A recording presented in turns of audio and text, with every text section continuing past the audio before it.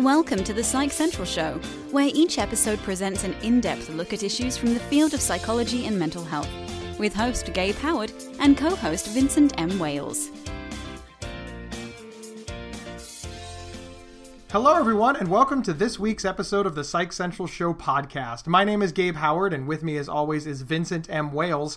And the Psych Central Show podcast is turning 100. Well, 100 episodes. Tune in on Thursday, September 27th, when we hand the reins over to Michelle Hammer and become guests on our own podcast. For those who don't know, Michelle is my co-host over on A Bipolar, a Schizophrenic, and a Podcast, which is available on your favorite podcast player. Are you excited about that, Vin? Well, all except the part where you're on the show. I mean, I have to be on the show. Do you? I'm like a founding member. Yeah. No, I am. I am looking forward to that. It's going to be we're going to be doing a retrospective of our 100 episodes, looking back at all of the fun and not so fun times, aren't we? Yes. Remember how terrible we were when we first started? Well, I remember how terrible you were. Well, yeah, and now we're marginally passable. Marginally, yes. Marginally passable. I love it. Well, today we are going to be speaking with author, influencer, and advocate Tanya McKenzie about living with post-traumatic stress disorder, but more importantly, breaking free of the cycles caused by PTSD. Tanya, welcome to the show. Thank you guys so much for having me. I appreciate this. Glad to have you. Well, one of the first questions that we have right out of the gate is why the interest in post-traumatic stress disorder? The interest actually came from my self-discovery of PTSD in myself, right? There were some things about me that I was concerned about that no one ever took the time to let me know could be an issue with some of the things that I had been through. I witnessed a murder when I was a small child, and with that, I did not get taken to get any help. So I had been in a witness protection program.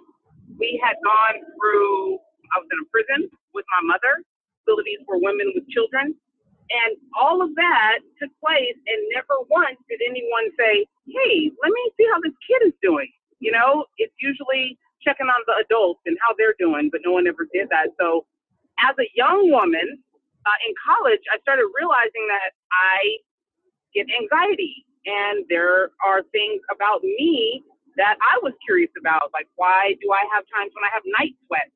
I'm not old enough to have menopause, so let me find out what's kind of going on with me. So I had some conversations with individuals that have been studying psychology and sociology, and just some of the things that they were telling me started to ring true. So I did eventually go talk to a therapist, and they said you definitely could have untreated PTSD. And you realize this as an adult. I mean, it's your sort of point is that nobody thought that a child could have the symptoms of PTSD, and this allowed it to fester and become worse as you grew older. Absolutely. Absolutely. And part of that is also learning that a lot of the symptoms of PTSD they're very common. So if a kid's not sleeping a lot, a person could say, oh, well, they like to stay up. I've even heard this. They're nosy. They just don't like to go to sleep. Similar things like that. Night sweats. Oh, he was eating sugar. Okay, I can understand how we can come up with, simple explanations for things that could be simple, but you also got to think back to a person's experience. And sometimes things, maybe like a car accident, that could cause PTSD. But people don't think that. They say, okay, well, let me, take them to the doctor, and they have their physical checked out, but never their mental.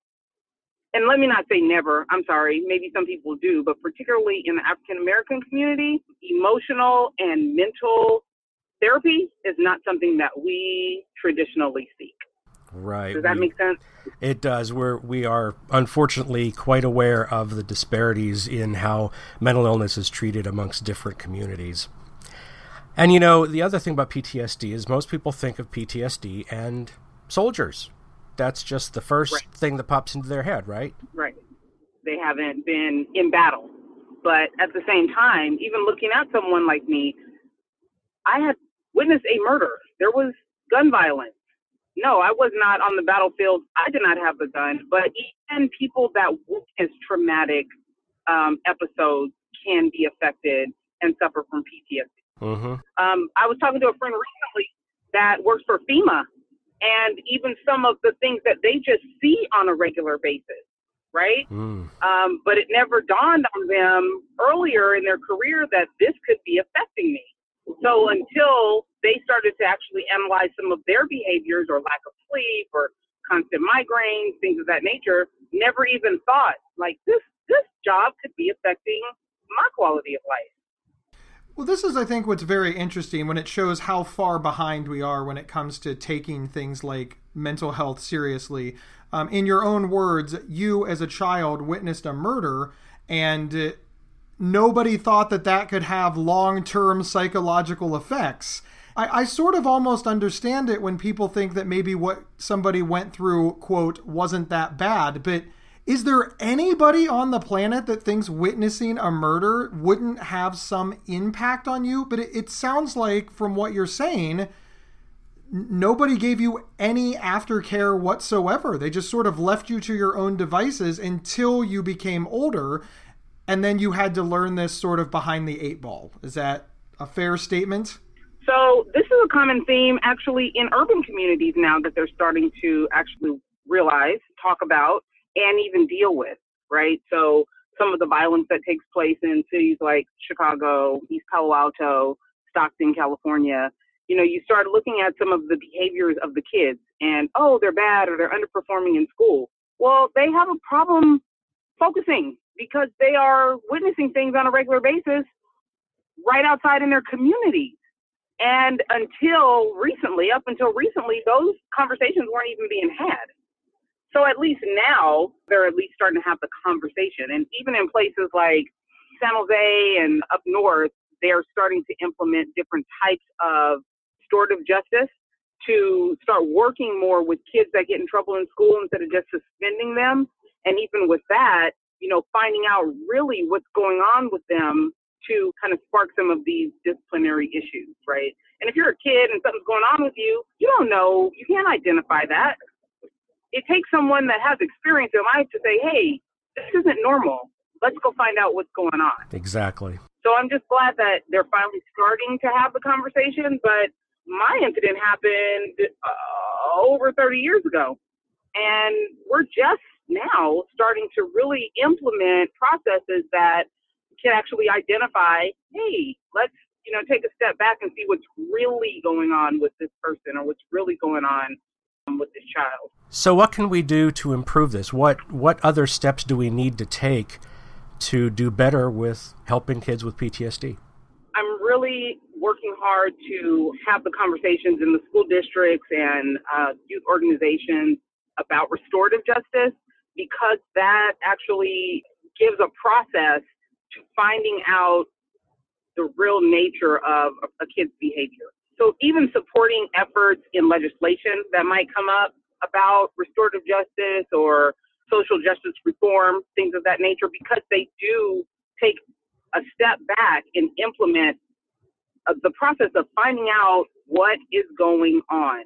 Now, there's going to be that occasion where somebody does just have bad behavior. Go ahead, deal with them, properly.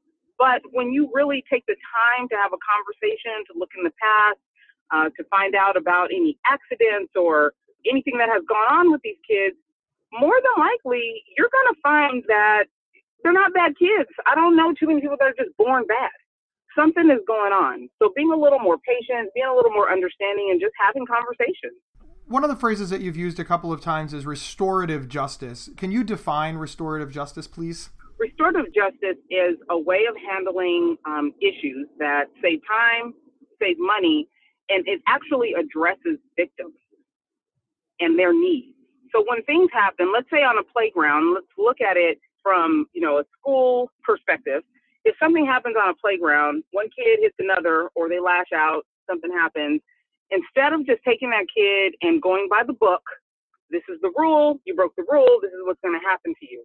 They actually have a process where they have a conversation, they talk to them, they get them to understand the damage that they've done, and they have to take the time to have a conversation with the person that they victimized. That might come as an apology. It might come as in some form of favor or work, community service, but it is a way for the victim to get some satisfaction out of the process, meaning, an understanding of why they did it, an apology, and it puts in place for the perpetrator an opportunity for them to pay back to society or their school for the damage that they've done. So in larger society, that looks like, okay, a crime was committed. Instead of just taking that person and giving them, 10 to life, they have a process, and every department is different that has adopted this process, where they find out what's going on with this person, why it happened, and they're able to give restoration to the victim. It sounds like what you're saying is they're taking a more holistic approach. They're not focusing on one thing. They're focusing on everything that contributed to that event.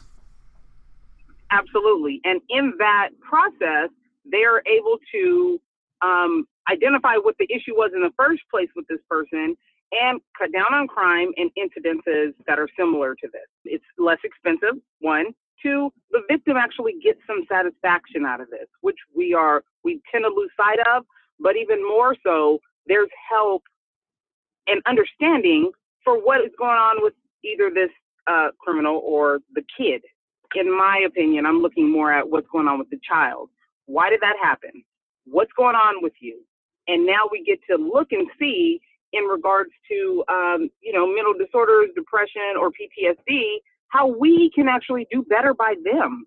Because clearly something was missing for a child to jump up and do something, let's say, violent to someone else.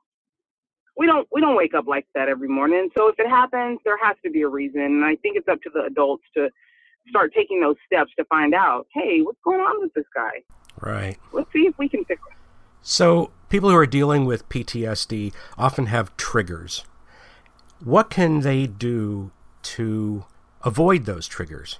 First, we have to identify them, right? So if it was, let's say, a car accident or a violent episode in a club, sometimes being in large crowds, that might be a trigger, but you don't really know what it is until you actually identify where that came from. So again, we go back to having the conversation and really figuring out, like, where did this trauma start, and then how we can better deal with that until it stops being so effective, until it stops being something that has control over their life. Because that happens. It happened for me, actually, with parties. Friends of mine used to tell me, you're always ducking out of parties. Can you at least tell us you're leaving? And I started noticing I would actually look for the exit before I even sat down. A therapist told me that's your fight or fight in you, that you're always looking for the exit. So when crowds start getting too big or too hectic, I will leave. So that's dangerous. In college, when they're telling you, hey, be with a buddy, you guys got to be together, I will leave by myself before I would actually sit in a large crowd for an extended period of time. That's an interesting point, because if we're really honest with ourselves, avoiding a party probably isn't going to impact our lives too much. But for example, avoiding work, if a trigger is work, or if a trigger is riding in a car and you live, in a place where you can't get groceries and medical care without riding in a car, that can be really, really impactful. So if your trigger is something that is unavoidable, that's got to be harder to treat and get around than if your trigger is something that is more easy to avoid. Absolutely. And that's where therapy comes in.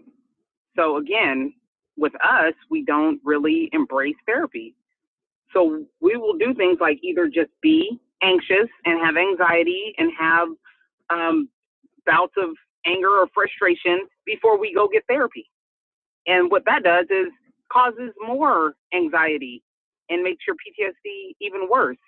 So now we're talking about, at least a group of people that would prefer to just not feel great, to feel awful, than actually admit that I might need some help, or my son might need some help. This episode is sponsored by BetterHelp.com. Secure, convenient, and affordable online counseling. All counselors are licensed, accredited professionals. Anything you share is confidential. Schedule secure video or phone sessions, plus chat and text with your therapist whenever you feel it's needed. A month of online therapy often costs less than a single traditional face-to-face session. Go to betterhelp.com/Psych Central and experience 7 days of free therapy to see if online counseling is right for you. betterhelp.com/Psych Central. So tell us about your book, please. So my book, A Child's Memories of Cartoons and Murder, it chronicles the murder that I witnessed, the time in witness protection, and with my mother in the prison for women with children, and a few other things that happened in life, including an assault in college. But it is really about being able to move forward from trauma and events in your life that could possibly hold you back. So it's kind of a no excuses. We have to want our goals a little more than we want to just sit in fear or sorrow or any of those negative feelings. But it's definitely a testament to, things happen in life, and we have to find a way to move past that, to be able to experience more of the positive that life has to offer, because with everything, it will come to an end. When people read your book, what do you hope that they take away from it? I hope they take a little humor. I love to laugh. I think it's the best medicine, and many of us have said that. I have a few friends. We call it our tribe now, right? And we all have conversations about things that we've gone through in our life. I would love for them to get that there are some similarities between all of us. We have more in common than we do different. And at the end of the day, it's really a matter of how you move forward from anything that happens in life that was unexpected. It definitely wasn't in the script, but there's always one foot in front of the other, and we move forward and we make strides, we make connections, and we have a good time. I have two things to say. First is I was not given a script at all, so I don't know. And the other thing is we're not really fond of humor here. Yes, the Psych Central show is known for being stuffy and humorless. That's consistent feedback that we get. Definitely don't believe that one. Okay. I enjoy just you guys banter. I love it. Well, thank you so much. One of the things in your marketing materials for your book, one of the things that you talk about is cyclical nature of problems. How if we experience, for example, domestic violence as a child, we may grow up, and in some cases we're likely to grow up to perpetrate domestic violence. And we need to end these cycles. That way, when a member of our family 4 generations ago does something bad, if 4 generations later we're not still suffering the same consequences. And you have some ideas and techniques on how to break that cycle. And I know you've talked about, therapy and being more open about mental health, but what specifically can you say on this subject? Because, this is a big problem in our society, the cyclical nature of poverty or of illness or of suffering. Generational dysfunction will cripple you if you allow it to. It becomes a matter of personal choice. A conversation that's had on a regular basis in the African American community, and this isn't a popular idea, but it's always the Black people suffer from post-slavery era, and we suffer from things that have happened systematically for years. It may be harder to make it for some of us, but that is not an excuse to stop trying. And there is no excuse for failure. You can have a pause, you can have a break from your effort, but at some point, we have to take personal responsibility for the outcome of our lives and our children's lives. And once we decide, I am ready to own the end result of this, we can move forward and not lay our heads on excuses or past historical events that have taken place, whether it's in the family or within a culture. we can do better. And if we don't internalize that we can do better, we will be stuck. We would not have made advances in society. We would not have had a Barack Obama. We would not have done some of the great things in technology and computer science that we've done.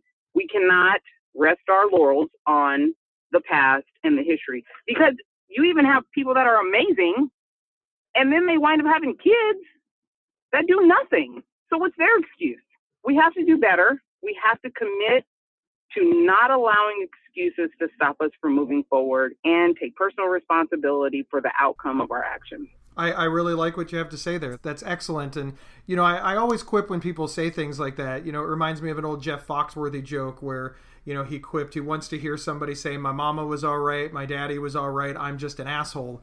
And it does track that sometimes we blame things on external circumstances, and maybe that's true, but we have to be able to move forward. Now, some systemic issues are tougher than others. Certainly. Clearly. Some people, they suffer from, broken homes. They're in really horrible school districts and neighborhoods, and they've largely been forgotten, and it's very difficult for them to find opportunities. And I certainly understand the notion of you've got to find the opportunities where you can. But at some point, it is easy to get incredibly beat down by having so many doors close in your face.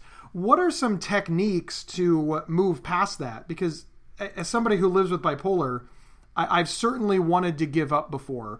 And I honestly can't quantify why I moved forward, except to say that I was very blessed to have a good support system. Something that not all people have. With any disability, disorder, disadvantage that we suffer with, there is something that you want more than to live in that space, right? So whether it's something superficial, maybe it's something goal-oriented, but there's something that you want more than to allow that situation to hold you back. It's an inner desire, something that keeps pulling you forward. And there are people that lose that angst to get past that. I had a friend tell me one time, I'm fine being fine. And there are people in this world that are fine being fine. That was a shock to me. But there are people that want more. And you're going to see them do more and reach for more and work harder than what they thought they could. They're going to work harder than they thought that situation would allow them to. Because there's something that is inside of them that's saying, this right here isn't enough. This situation isn't enough. This disability isn't enough. It's not going to keep me here. So it's not a word. It's really just a desire that people decide, I want more. I want more for me. I want more for my kids. I want more out of this life. Tanya, if there was one thing that you wanted listeners to know about PTSD that they may not at this point, what would that one thing be? I would want anyone that finds themselves feeling like something isn't right within themselves or within a child that they encounter to get help. Find a counselor and just talk through what has gone on in your life or this child's life and see if there might be a reason for them to get further help. We don't ask ourselves these questions, and we have to stop being afraid of the answer. Part of the stigma with PTSD or any mental disorder is that people don't want to be labeled. But I'm more afraid of people not getting help. Very well said. People are often more afraid of what might happen because of the label than they are optimistic about what the realization, the treatment, and the support can bring to their lives. And it just shows you how powerful the stigma of mental health issues are, that they are preventing people from getting care. Thank you so much for being on the show. We very much enjoyed having you. Thanks for being here. You were incredible. We appreciate it. What is your website? How can people find you online? So I am at TanyaMcKenzie.com, TonyaMcKenzie, or on Twitter at PRBizMom, BIZMOM. And hopefully we can connect. I'm happy to chat about anything, and I love a good joke. Wonderful. Thank you so much. Yes, thanks so much for being here. And thank you, everybody, for tuning in. Remember, you can get 1 week of free, convenient, affordable, private online counseling anytime, anywhere by visiting betterhelp.com/psychcentral. We will see everybody next week. Thank you for listening to The Psych Central Show. Please rate, review, and subscribe on iTunes or wherever you found this podcast. We encourage you to share our show on social media and with friends and family. Previous episodes can be found at psychcentral.com/show. Psychcentral.com is the internet's oldest and largest independent mental health website. Psych Central is overseen by Dr. John Grohol, a mental health expert and one of the pioneering leaders in online mental health. Our host, Gabe Howard, is an award-winning writer and speaker who travels nationally. You can find more information on Gabe at gabehoward.com. Our co-host, Vincent M. Wales, is a trained suicide prevention crisis counselor and author of several award-winning speculative fiction novels. You can learn more about Vincent at vincentmwales.com. If you have feedback about the show, please email talkback@psychcentral.com.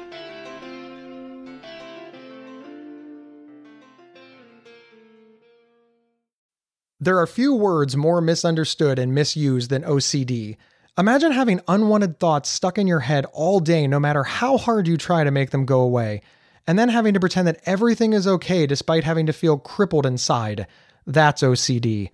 1 in 40 people suffer from it globally, but there's hope.